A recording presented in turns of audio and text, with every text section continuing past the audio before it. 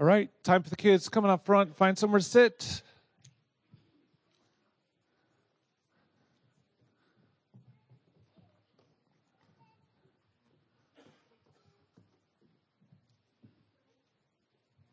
All right, come on up. Find somewhere to sit. Ready to listen?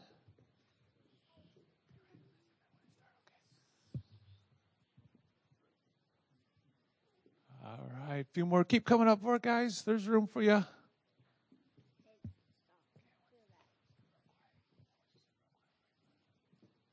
All right. So I have something to show you as we start here. I have here a rock. All right. Okay, now if we were going to describe this rock, we might say that it is hard, right?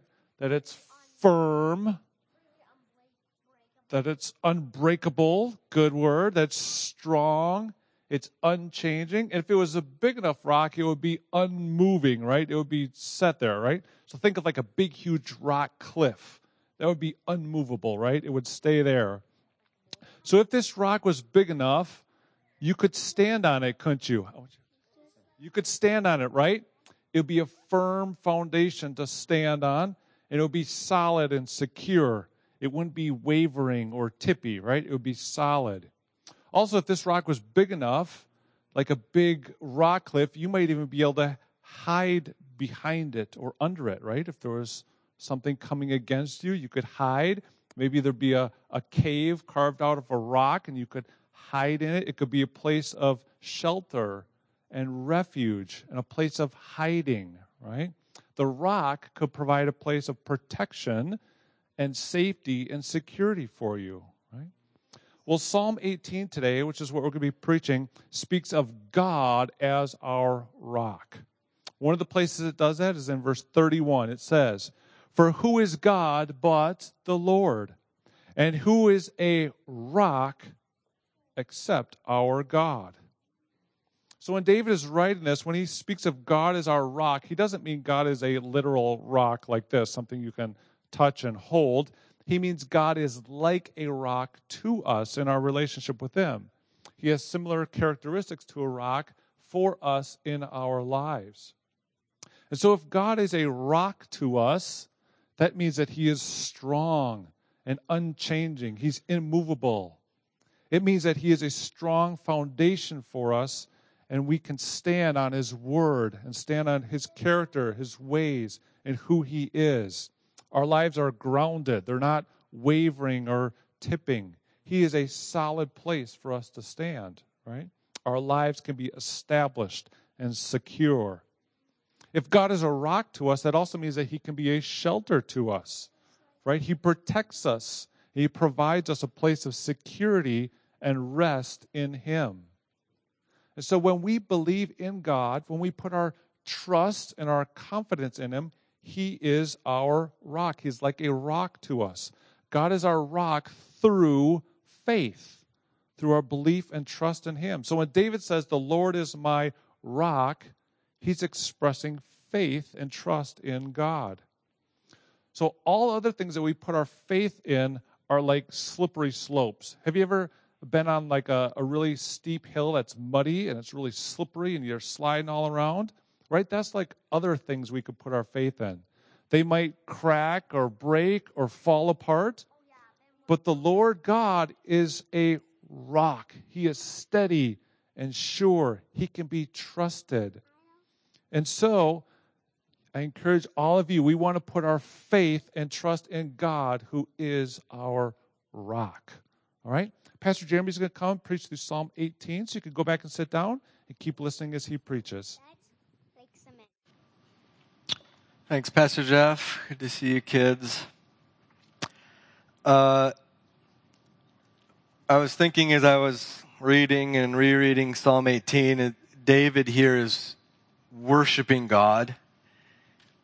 He's stacking up word after word. This is no quiet, reflective, introspective kind of worship. This is exuberant, outward, full-throated, full-hearted. That if we ever see a likeness of one of the saints in the Bible, like a picture, obviously we don't have any actual pictures, but they're always like perfect. They're translucent. They're beautiful. And so we think that like that's what we should be as Christians, I think, like beautiful people. And yeah, we know David wasn't that. He was a man of blood. He wasn't allowed to build the temple because he was a man of warfare, a man of blood. He was a shepherd. He stunk like sheep.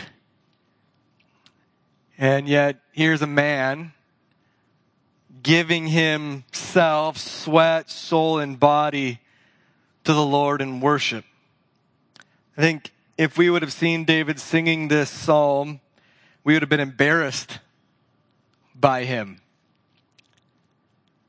And so, that's one thing I want us to consider as we look at this. I'm going to read the entire psalm. It takes about 5 minutes. And so sit back and listen or read along. I want you to hear this, shepherd, dirty, zealous man of God worship the Lord. To the choir master, a psalm of David, the servant of the Lord, who addressed the words of this song to the Lord on the day when the Lord rescued him from the hand of all his enemies and from the hand of Saul. He said, I love you, O Lord, my strength. The Lord is my rock and my fortress and my deliverer, my God, my rock in whom I take refuge, my shield and the horn of my salvation, my stronghold. I call upon the Lord, who is worthy to be praised, and I am saved from my enemies. The cords of death encompassed me, the torrents of destruction assailed me, the cords of Sheol entangled me, the snares of death confronted me. In my distress I called upon the Lord, to my God I cried for help. From his temple he heard my voice, and my cry to him reached his ears. Then the earth reeled and rocked. The foundations of the mountains trembled and quaked because he was angry. Smoke went up from his nostrils and devouring fire from his mouth. Glowing coals flamed forth from him. He bowed the heavens and came down. Thick darkness was under his feet. He rode on a cherub and flew. He came swiftly on the wings of the wind. He made darkness his covering, his canopy around him, thick clouds dark with water. Out of the brightness before him, hailstones and coal of fire broke through the clouds. The Lord also thundered in the heavens, and the Most High uttered his voice, hailstones and coals of fire. And he sent out his arrows and scattered them. He flashed forth lightnings and routed them. Then the channels of the sea were seen, and the foundations of the world were laid bare at your rebuke, O Lord, at the blast of the breath of your nostrils. He sent from on high. He took me. He drew me out of many waters. He rescued me from my strong enemy and from those who hated me, for they were too mighty for me.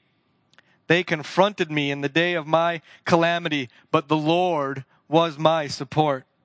He brought me into a broad place. He rescued me because he delighted in me.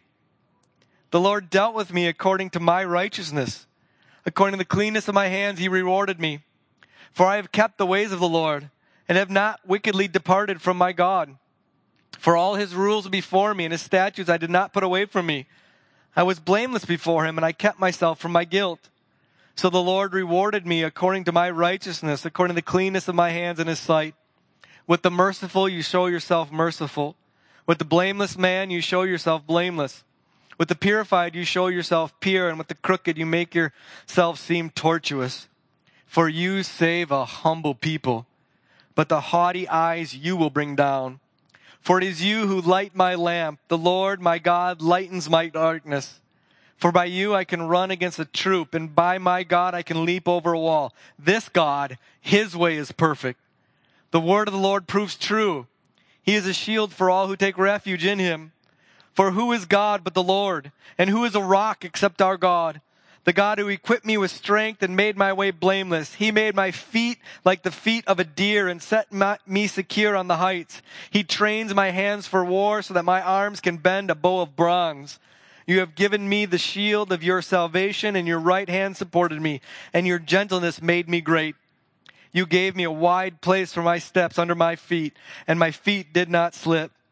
I pursued my enemies and overtook them and did not turn back until they were consumed. I thrust them through so that they were not able to rise. They fell under my feet.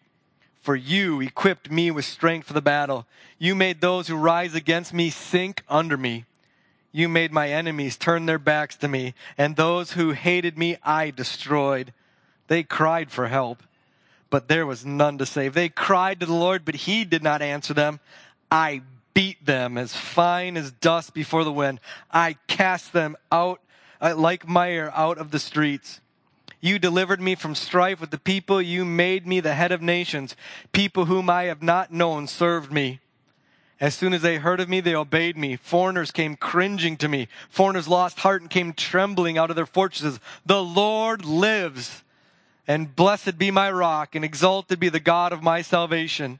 The God who gave me vengeance and subdued peoples under me, who delivered me from my enemies, yes, who exalted me above those who rose against me. You rescued me from the man of violence. For this I will praise you, O Lord, among the nations, and sing to your name. Great salvation he brings to his king, and shows steadfast love to his anointed, to David and his offspring forever. Let's pray. O the Father in heaven who saves, our souls long for your salvation. Teach us now to hope in your words. Our eyes look for your promise, and so we ask, God, when will you comfort us? When will you judge those who persecute your people? The insolent dig pitfalls for us. They do not live according to your law. All your commandments are perfect. They're sure. And yet we are persecuted, so help us. God, they strive to make an end of us on the earth, but we will not forsake your word. In your steadfast love, give us life, that we may keep the testimonies of your mouth. In Jesus' name, amen. Again, we see at the title of the psalm, and again, be reminded that these titles, that is that bit that comes above verse 1, are actually part of Scripture. This is something inspired by the Holy Spirit through a Spirit-inspired servant, David here. And David writes, again, to the songmaster, that is, to the leader of worship who is a talented man of music. Now, David names himself a slave of the Lord. He's a king, but he's got a king.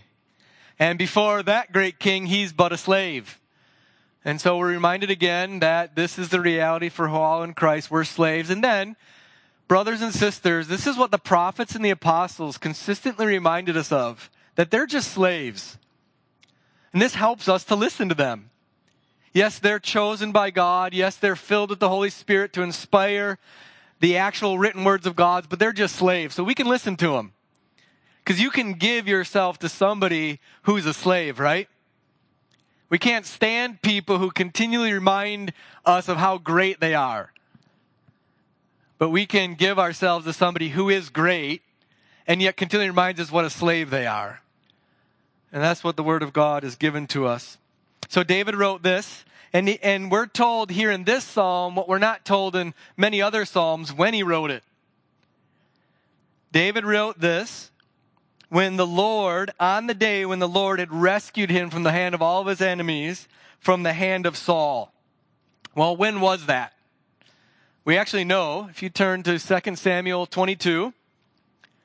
So if you go back, you have the 6 books that tell us kind of the history of the kings of Israel, 1st and 2nd Samuel, 1st and 2nd Kings, 1st and 2nd Chronicles. We're in 2 Samuel chapter 22, and you'll notice when you get there that the title to this chapter is David's Song of Deliverance. And if you were to read 2 Samuel chapter 22, you would be reading just about exactly Psalm 18.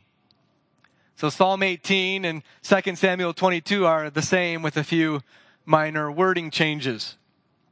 And so what comes before it is what David means that God had finally fully rescued him from all of the hand of his enemies and from the hand of Saul. That now we see here in 2 Samuel 22, at the end of David's life, 2 Samuel 23 begins with these words. Now these are the last words of David. So this is right at the end of David's life. He has fought and fought and fought enemies. And now finally, at the end of his life, he's been given rest. and he sings a psalm rejoicing in the God of war who has delivered him from the hand of all of his enemies. And the main enemy that David had been delivered from is the hand of Saul. Just before this, at the end of chapter 21, in verses 15 to 22, there's a war with Philistines.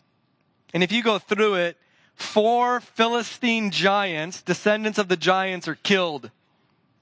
And it seems like that's the end. The Philistines have finally been subdued. And so David's sitting back, realizing it's over. It's over. And his mind, I think, begins to recount his life from his days as a shepherd when bears and lions attacked and he killed them with his bare hands. To when his father sent him to bring some food to his brothers as they were fighting the Philistines. And there was the giant, Goliath, taunting the armies of Israel, and all of the armies of Israel cowering in their tents. And David goes and sinks a rock into the giant's forehead, takes the giant's sword and lops off his head. And they post his head. He remembers that. God delivered him. He remembers going out and leading the armies of Israel against the Philistines and defeating them such that when he came back, all the women of Israel saying, Saul has killed his thousands and David his tens of thousands. To the days when he's hunted by Saul like a dog. He's fleeing and hiding in caves. And how God delivered him time after time after time from the hand of Saul. And when God installed him as king over Judah and there was a civil war breaking out, and God subdued his enemies, and the kingdom was united for the first time under David, and he reigned in Jerusalem over all of God's people.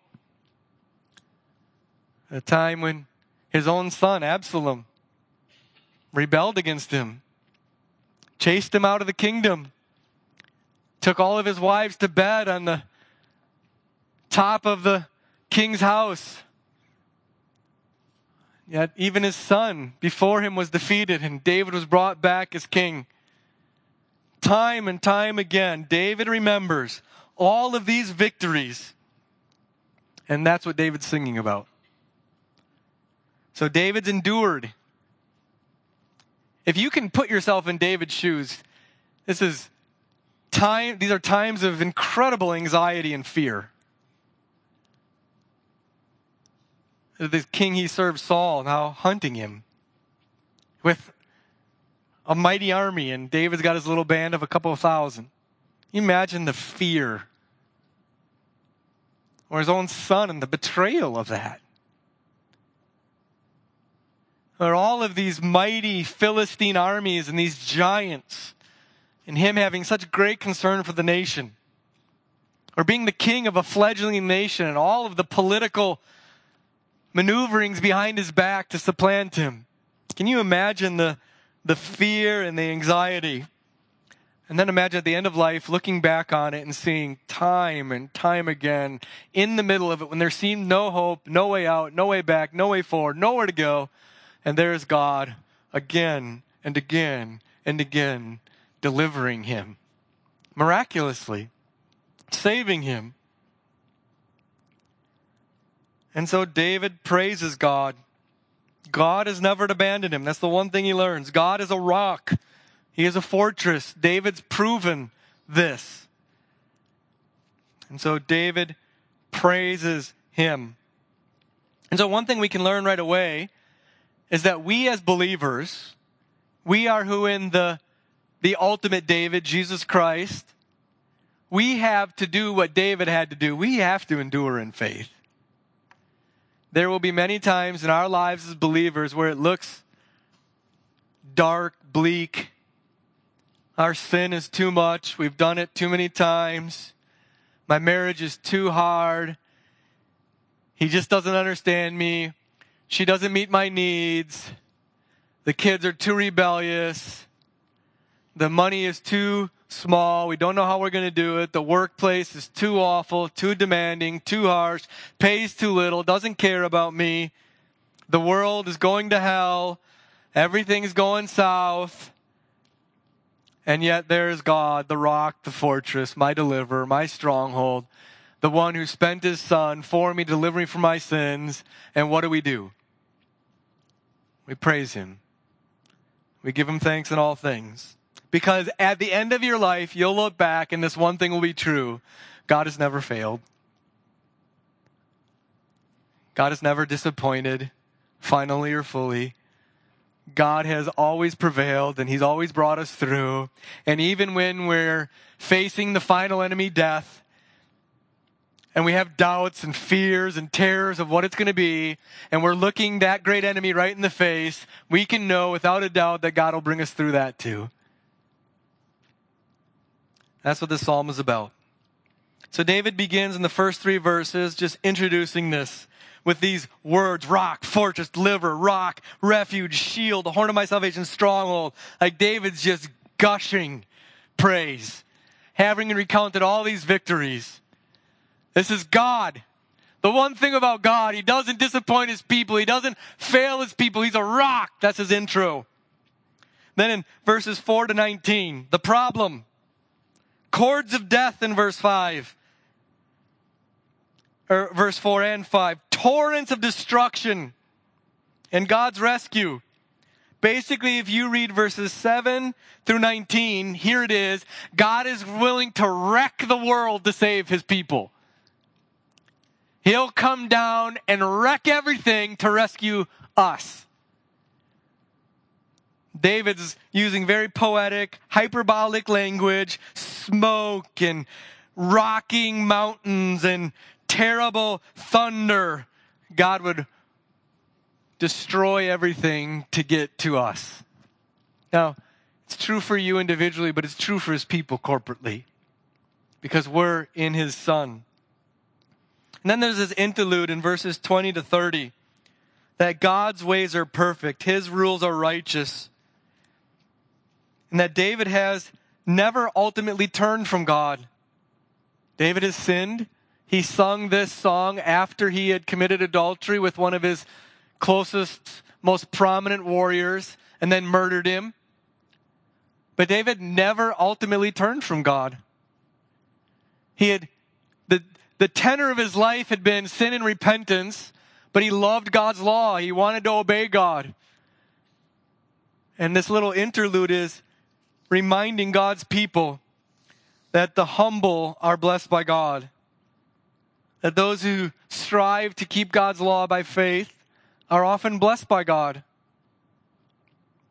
And then in 31 to 45, the victory. God has strengthened David's hands for victory. He has destroyed all of his enemies in verse 40. In verse 42, he has pounded them into the dust. So, young boys, this is good to be a Christian. God strengthen your hands for war. Young girls, it's good to be part of a faith where God is a warrior and gives you victory where you're most fearful. David boasts, he praises God for these great victories, and then he ends in verses 46 to 50 with a doxology, a praise of God. God has only never been the God who delivers him and defeats all his enemies, so God be praised. So that's the psalm. It's a long psalm, 50 verses of high, energetic, forceful praise. Let's begin with verse 1. I love you, O Lord. I love you, O Lord. As I was reading and rereading the psalm, probably on the 10th time I read it, those 3 words struck me. I love you. If you remember who David is, I don't want to paint too high of a picture of this guy, but he's a guy. When I was a teenager, we'd say, this guy's a dude. He's not a wimp. He was a shepherd. He was a electrician. He wasn't in management. He was a maintenance man. His hands were dirty. His fingernails were packed with Gonki. The orange goo soap couldn't get off all the junk. And he was a fighter. He had pluck, courage. He was a guy. And he wasn't ashamed to say, I love you. Before the people of God, I love you, O Lord. He didn't just sing songs about loving God. He said it to God, I love you, O Lord. Now, David loves, and this whole entire psalm is about why he says that. He loves God because God first loved him. He loved God because God is the one who came to him, the youngest of all the sons, and plucked him out of the shepherd and set him as king. He loved God because God always delivered him. He loved God because God first loved him. God is all love towards his people. Don't neglect that, brothers and sisters. David didn't first love God. God first loved David. God first loves us in Christ, and so we love God. So, brothers and sisters, do you say those words?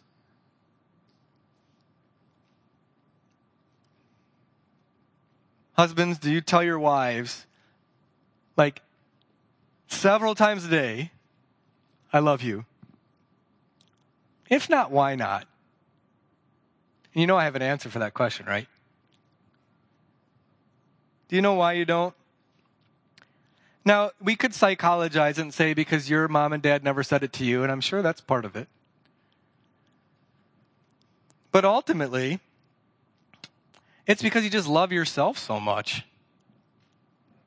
You're so self-protective that you don't realize your wife, your children, or wife, if this is you, that your husband and your children or your friends need to be regularly told, I love you. I love you. And so David, this shepherd, this man of war, this man who ran to meet Goliath, who squared up a stone in the middle of his forehead, then cut off his giant sword, came back, and before the people of Israel said, I love you, O Lord. And so we start with God, don't we? I love you, O God. Why? Because from of eternity past, he has set his love on me. On us. Who are we? Who are you? The God of the universe loves you. And he doesn't hide it. He doesn't leave you guessing ever about it. He put breath in your lungs this morning, clothes on your back, and gas in your tank, and here you are. He has communicated in every way, I love you. We've sang songs where God has said to you, I love you. And we are in his image. We are being redeemed and recreated back to his image. And you, as a 14-year-old boy, can't find the love for mom to say, Mom, I love you. Why? Come on. We're Christians. We know love more than anybody else has ever known love on the face of this earth. We do, right? God is not stingy in his love. He's not quiet about his love. Right? He's not subtle. The heavens declare the love of God. Every word and every page of the Bible written behind, underneath, around the words is, I love you. And the one thing you can do for the people closest to you, just say that. Now do it too. Don't be a liar. Don't be the kind of person who just says it but doesn't do it. And also don't be the kind of person who just does it but doesn't say it. Like the old joke where the husband at the 50th anniversary said, I loved you on our wedding day, and if anything changed, I'll remind you again. Like, no, you just say you love you. And so those of you who are with somebody in your life that is very near to you and very dear to you, and they don't say that, bear up underneath it. This isn't a call for you to demand it of them and to pound those into submission until they say it. But it is to realize we need these words. And so I was thinking, there's a Wednesday morning men's Bible study and a Friday morning men's Bible study. Do you guys tell each other you love each other? Huh? Do you? I'm in a Tuesday morning one. I didn't mention that one. Yeah, I love you too, Chris. Gals, I would harangue you about this, but I think you say this easier. I observed something this past week. A brother came to visit a sister who's older, 50 plus. And the brother just came to visit, popped in. And I was just observing. Just chit-chatting. He left saying, I love you. When he left, the sister was singing, my brother loves me, my brother loves me, my brother loves me. Isn't that wonderful? So brothers, you need to tell your sisters you love them. You are shaping and forming so much their view of themselves and their view of how guys love them. Quit harassing them, your sisters. Like, tell them you love them. Daniel Gillingham?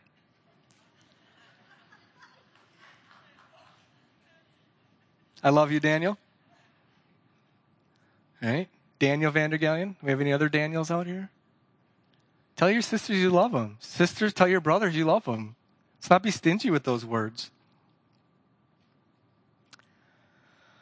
All right, so let's, after that, take a step back and see David's embarrassing worship. It's a long song. One of the commentators said its energy is unflagging. It's got pace. It's swift. It's full. The words come fast. It's tireless. It's tireless. David declares his love. He's not holding back at all. He declares the glory of God. Turn, if you would, back to 2 Samuel, but this time go to chapter 6. 2 Samuel chapter 6. This is where I think we kind of Scandinavian sort, lacking melatonin Midwesterners, you can't say white anymore. Like, we can learn from other ethnicities and kind of denominations where they are very exuberant in their praise. David in 2 Samuel 6, the ark is being brought back to Jerusalem. And in verse 16, the ark came into the city of David. Michal, the daughter of Saul, looked out the window and saw King David leaping and dancing before the Lord, and she despised him in her heart.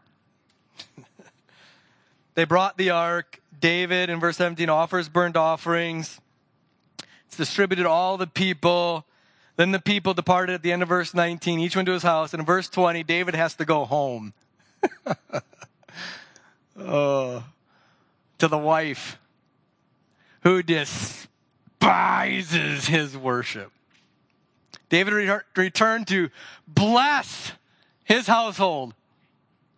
But Michal, it's noted the daughter of Saul, came out to meet David and said, how the king, I'm sorry to laugh. We've all been in this. How the king of Israel honored himself today and before the eyes of uncovering himself today before the eyes of his servants. Female servants, as one of the vulgar fellows shamelessly uncovers himself.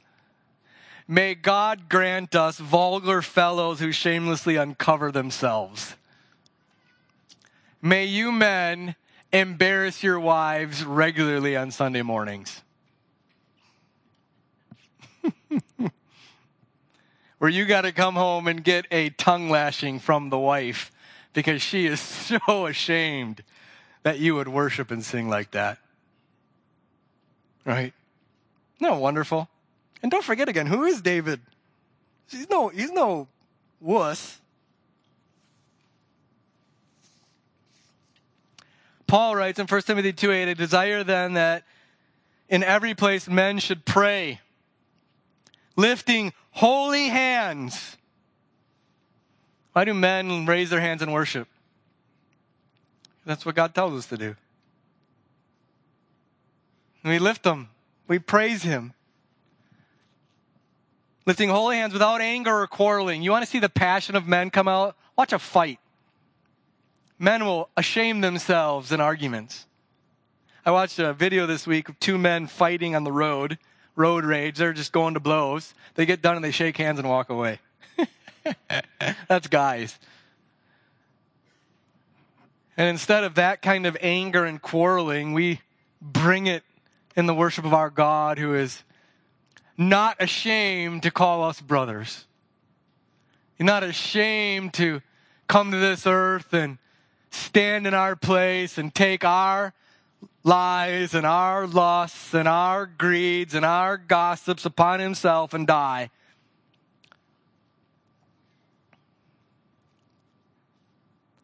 And so David's worship was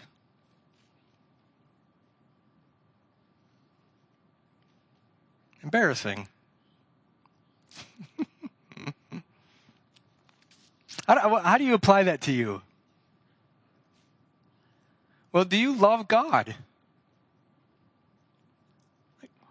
Now, I'm not saying everybody's got to look the same in worship. I know there's different personalities, but something ought to come out every once in a while. Maybe it's just a smile for you. Maybe a smile would be like your wife going, or your husband going. Maybe it's just a smile for you. I don't know. Maybe it's a little, but whatever. Doesn't it have to come out? This great God. This God who has done what he's done for us. This God who promises what he promised. Doesn't it have to come out somehow? And so do you love him? Do you have affection for your Father in heaven? Men and women, boys and girls, do you care for him? Do you delight in him? Do you realize what he's rescued you from? Do you know what he has plucked you out of? And do you realize that you didn't deserve it? There's nothing in you that commended you to him. He did it because he loved you. He did it because he chose you.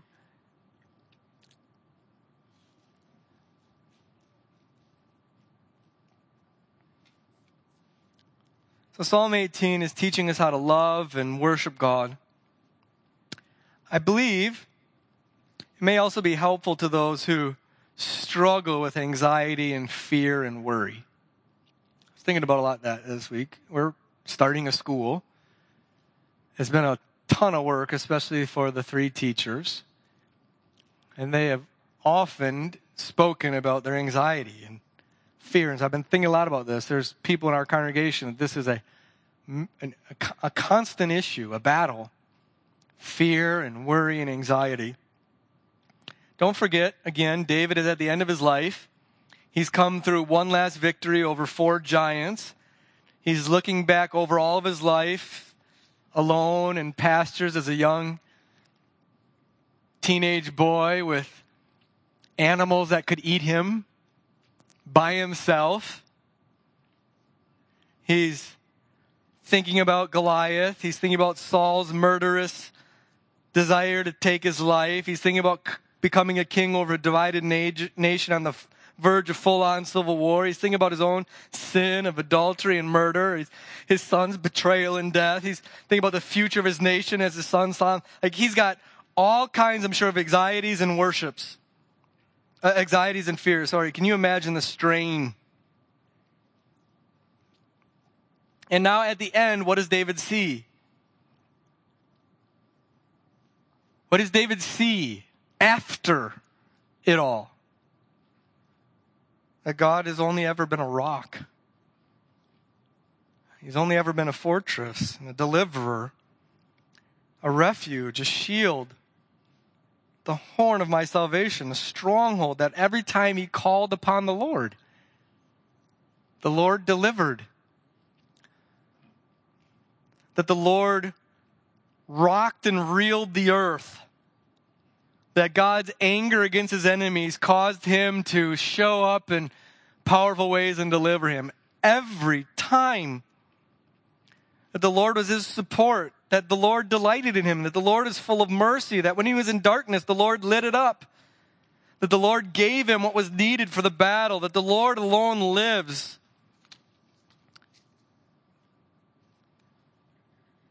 And so David probably realized at the end of his life that all of the anxiety, all of the fear, all of the worry, all of the sleepless nights, all of the what ifs were completely unnecessary. Now you know this.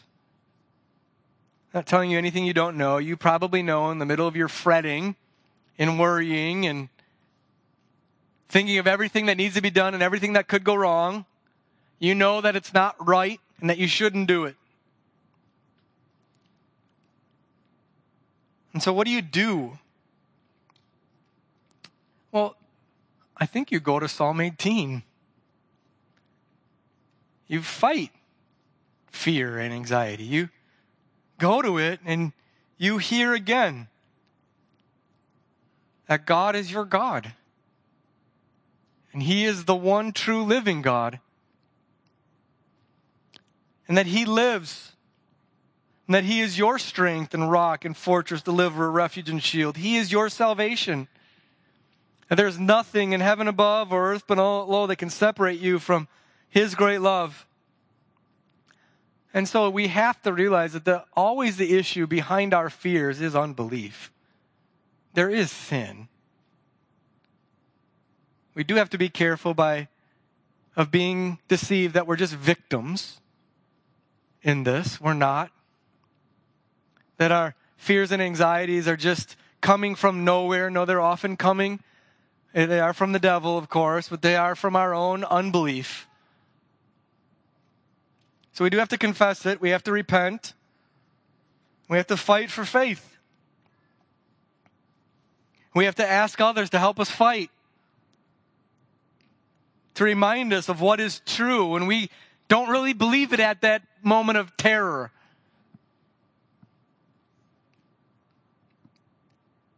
That the God of Psalm 18 is the God who came as a man, who lived a sinless life, who died in our place for our sin, who was raised from the dead, who ascended, who reigns on high.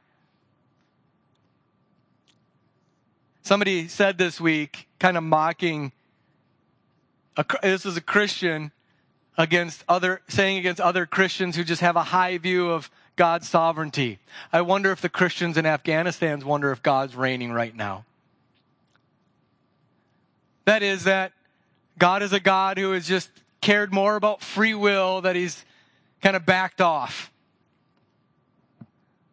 And I think it's exactly the opposite. That the one thing they need to know more than anything else is that the Lord is the Lord who reigns there. And nothing is happening to them that hasn't happened to all of the prophets and apostles and saints that have come before them. And God has been their God. That they can read Hebrews 11 and see all of these saints who died not having received the promises. Some sawn in two. And endured in living faith in Jesus Christ because God is their God. So I think Psalm 18 is one of the helps to your anxiety and your fear. To sing it. I will call upon the Lord, who is worthy to be praised, and so shall I be saved from my enemies. I will call upon the Lord. Let's pray.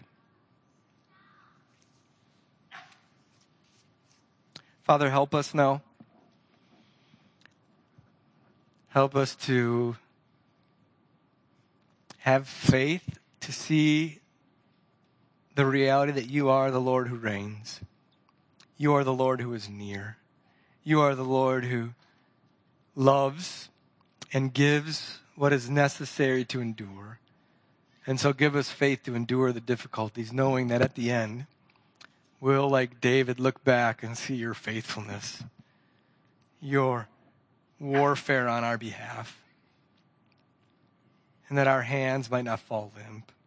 God, help us to be a help to others who are struggling in the midst of a battle right now and are afraid, who are losing hope, maybe despairing, that we might be a comfort to them, that we might sit and listen kindly and patiently and tenderly, that with tact and appropriateness we might remind them that their God is the God of Psalm 18. And God, I pray that you would give us strength then to love each other well by saying how much we love each other. And that we would praise you, the God of Psalm 18, who is worthy because you have saved us. And so, God, give us that grace. Give us the power of your Holy Spirit to proclaim with all the saints who've come before that you are our God and that you are a rock. We ask this all in Jesus' name. Amen. So the charge is this. First, tell those that you love them. Start with God. Husbands for their wives, wives for their husbands, parents for their children, children for their parents, siblings for each other, and brothers and sisters. Tell each other. Second, fear not. Fear not. The Lord your God is with you. To him who has loved us and has freed us from our sins by his blood and made us a kingdom, priest to God and to his God and Father, to him be glory and dominion forever and ever. May the God who gave us faith give us faith to live in light of his coming, when every eye will see him, even those who pierced him, and all tribes of earth will wail on account of him. Even so, come, Lord Jesus, come. Amen. God bless you in the Lord. Have a great week in the Lord, and I love you.